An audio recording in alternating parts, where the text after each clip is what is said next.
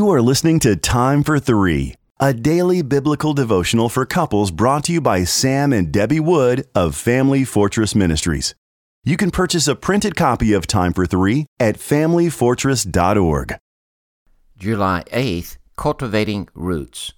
Our scripture reading comes from Hebrews chapter 12 and verses 14 and 15. Strive for peace with everyone and for the holiness without which no one sees the Lord. See to it that no one fails to obtain the grace of God, that no root of bitterness springs up and causes trouble, and by it many become defiled. When someone, especially my spouse, offends me and I suffer hurt feelings, I naturally start nurturing and fertilizing the root of bitterness. I consider how unjust, selfish, and unkind the offensive action or words appear to be. I loosen the soil around the root of the offense by rehearsing the details in my mind.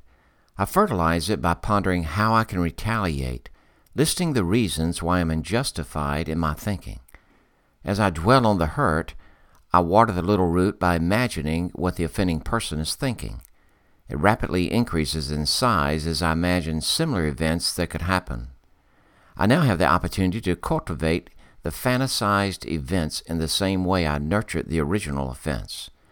Unlike my flowers and shrubs, the root of bitterness abounds in the absence of God's presence. No wonder the Lord urges us to pursue peace and holiness when we're offended. Without His perspective, we smother grace and deeply ground ourselves with self-righteousness and a critical spirit. In this season of cultivation, we do not seek God. Instead, we become obsessed with the wrong done to us. The fruit of our troubles spread like a weed to defile the lives of many others. We unintentionally react to innocent bystanders with the sharpness with which we wish to wound the offender. God warns us to watch very carefully. These roots spread uncontrollably and overtake the garden. The way to contain or stop a spreading root before it wraps around our marriage and family is to crowd it out with the growth of something stronger.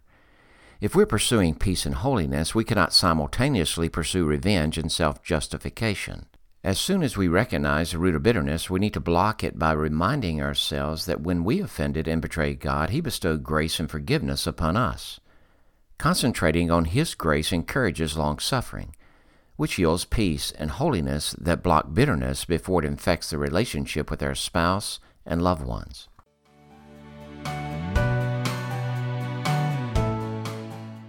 If you are blessed by these daily podcast devotions, please consider joining our ministry team by making a donation of $2 per month on our ministry website at familyfortress.org or on our ministry app.